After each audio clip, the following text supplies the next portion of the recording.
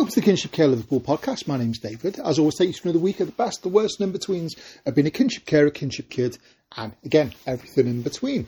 As always, you're going to get in touch with us. The easiest way is through our social media, through the Facebook, Instagram, through the X, through our own website. There's lots of ways to get in touch with us. However you're listening to this podcast, I do hope you enjoyed, if you've been watching it on YouTube, the tech help. So if you are someone out there who's not very tech savvy, there is a section on there about how to subscribe, join, put the auto download on there so you can listen to the podcast wherever you want to, and it's always good to see that. With the podcast itself, you can comment, subscribe, or you can make lots of comments in regards to that, which is always good.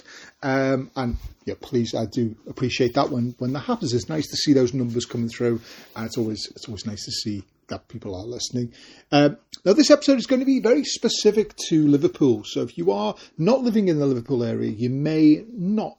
Well, you may find some interest in this, depending on if you are ever going to be coming to Liverpool. But when I did the survey recently, one of the things that a lot of people asked was about things to do in Liverpool. And it's a very strange thing, because if you go to any of those sort of sites where it's like the 20 best things to do in Liverpool, and a lot of them are the usual things that you would get in most towns, most cities.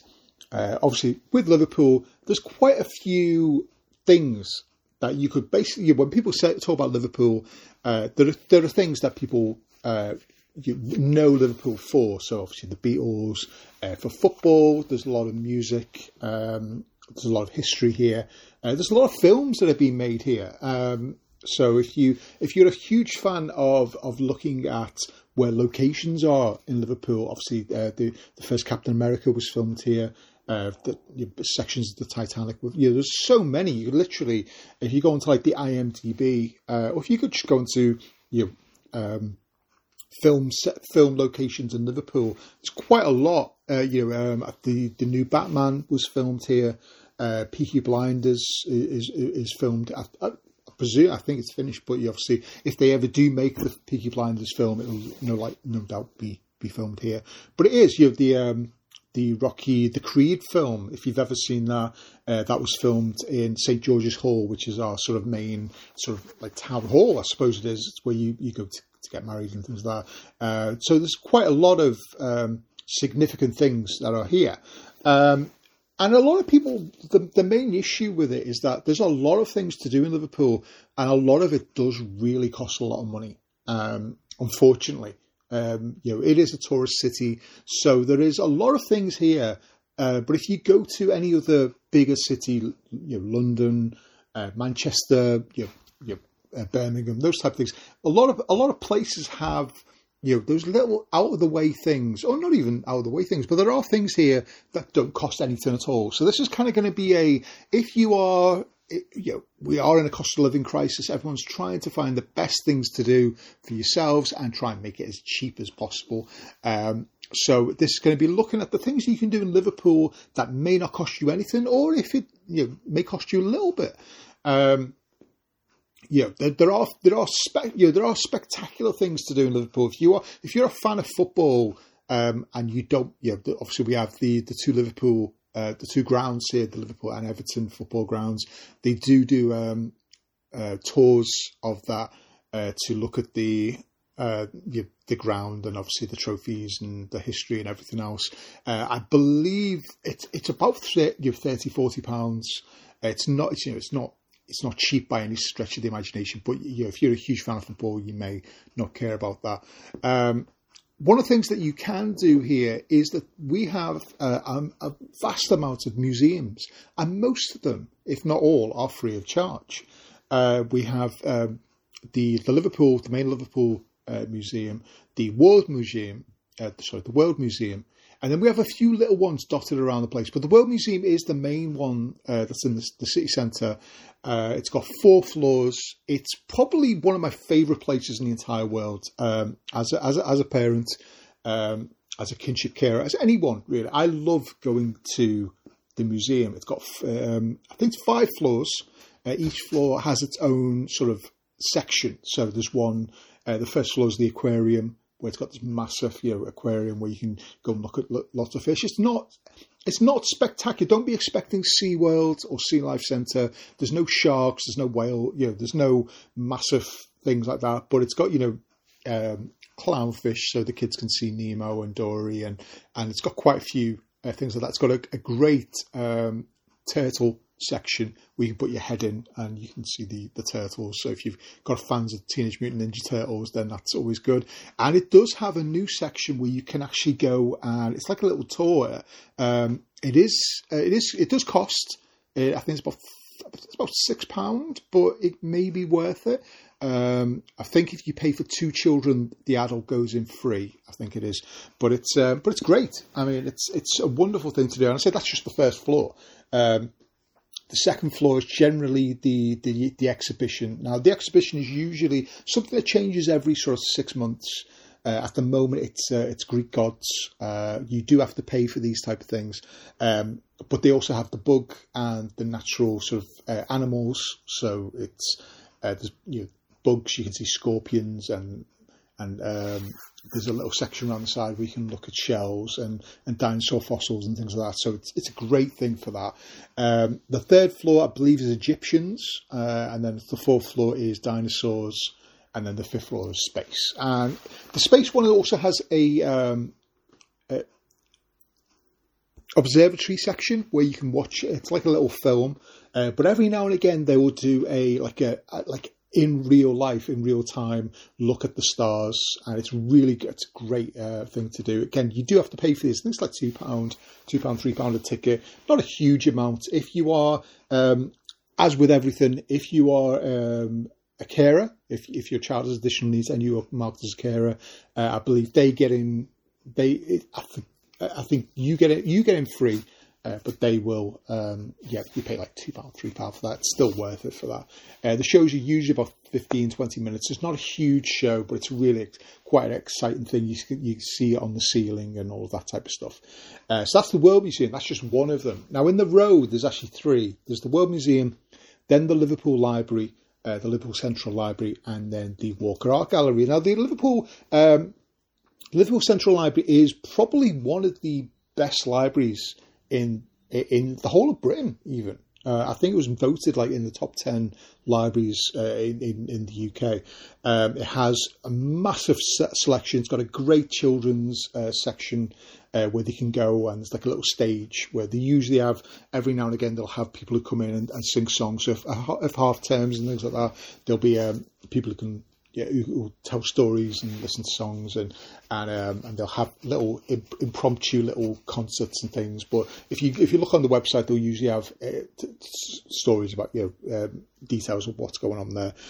You go up the library itself, and it's got all of what you would expect: the fiction, the non-fiction, and then right at the top, you can basically go onto the patio type area, and you can basically look at the Liverpool skyline, which is just fantastic to see, as long as the weather's nice. But it's really nice. I go there, and we do the have our breakfast. You can have your picnic there as well, so that's always good. But you can see a good portion of the city from there. Anyone who knows me and my wife, when we got married, my favourite picture of us when we got married is actually on the top of the library. It's one of the few pictures I always use whenever I'm asked for pictures of me and my wife, because it's such a lovely picture. Random person in the who I just passed my phone to, said, "Can you just take a picture?" And probably one of the best shots we got that day. So that's, I say, there's no cost for that. You literally just go in. If you're a member of the Liverpool libraries, you can take obviously books out. There's computers and everything else that you'd expect, but it's a really good thing, and I always encourage kids reading. There's usually also little exhibitions. So there's a Hillsborough one if you're interested in obviously everything that happened with that, and then there's usually in the Hornby Reading Room, which is just a fabulous area of the building, where you can basically go in, and there'll usually be little things in there. There's a bust of Ken Dodd. There's usually a little exhibition. They've done things like punk music. They did one about the Beatles and those type of things. And then if you go into this room, and it has this echoey sound, which is just it's got the most beautiful acoustics. I don't know why. There's probably a reason for it. I don't know why they haven't done readings or music or anything like that, because the acoustics in there are just out of this world. Just fantastic it is. And then next to it as well, I say these are literally all in a line. You could literally go 1, 2, 3, which is what I usually do. There's the Walker Art Gallery. Now, the Walker Art Gallery is a fantastic building as well. In there is a lot. Basically, there's statues, there's great pieces of work. There's Da Vinci's, there's Rembrandt's, there's so much. There's I always forget. I think it's Holbert, the guy who painted King Henry VIII. I'm sure it's Holbert. I think it's those. The John Moores Prize every year, which is to do with painting and artwork in general. So there's a lot of contemporary art in there. I think I can't even think who's in there, but just fantastic. If you're a fan of painting, you're fans of art, whether it's contemporary or not, and yes, there is a lot of the contemporary art where it's literally, I think at one point there's a one which I absolutely adore, which is a Lego recreation of the Damien Hirst Shark in a Jar, and I think there's the Tracy Emin bed, but it's made in Lego, and there's some things like that are brilliant, and you see them, and I've got so many stories of my kids watching these things and going, well, I could do that, and it's like, well, yeah, that's what art's all about, is to make you think you can do it, and that's just the way it is. There's also the Big Art, which is the kind of kids section of the art gallery. These are generally, I think they're every hour. I think it is. You get like a section. I think it's kind of a throwback from COVID, really. But you get to go in. There's a lot of things you can draw, and you can interact with a lot of stuff. But if you have got a smaller child, I think it's up to the age of 5. There's rhyme times, toddler times, as a lot of libraries do. But it's fantastic. I've taken my younger kids when they were younger, and it's so much fun and rhyme time and singing songs and reading stories, and it's just a nice way of sort of interacting, and especially if you've got like a group of like mums and parents and things like that.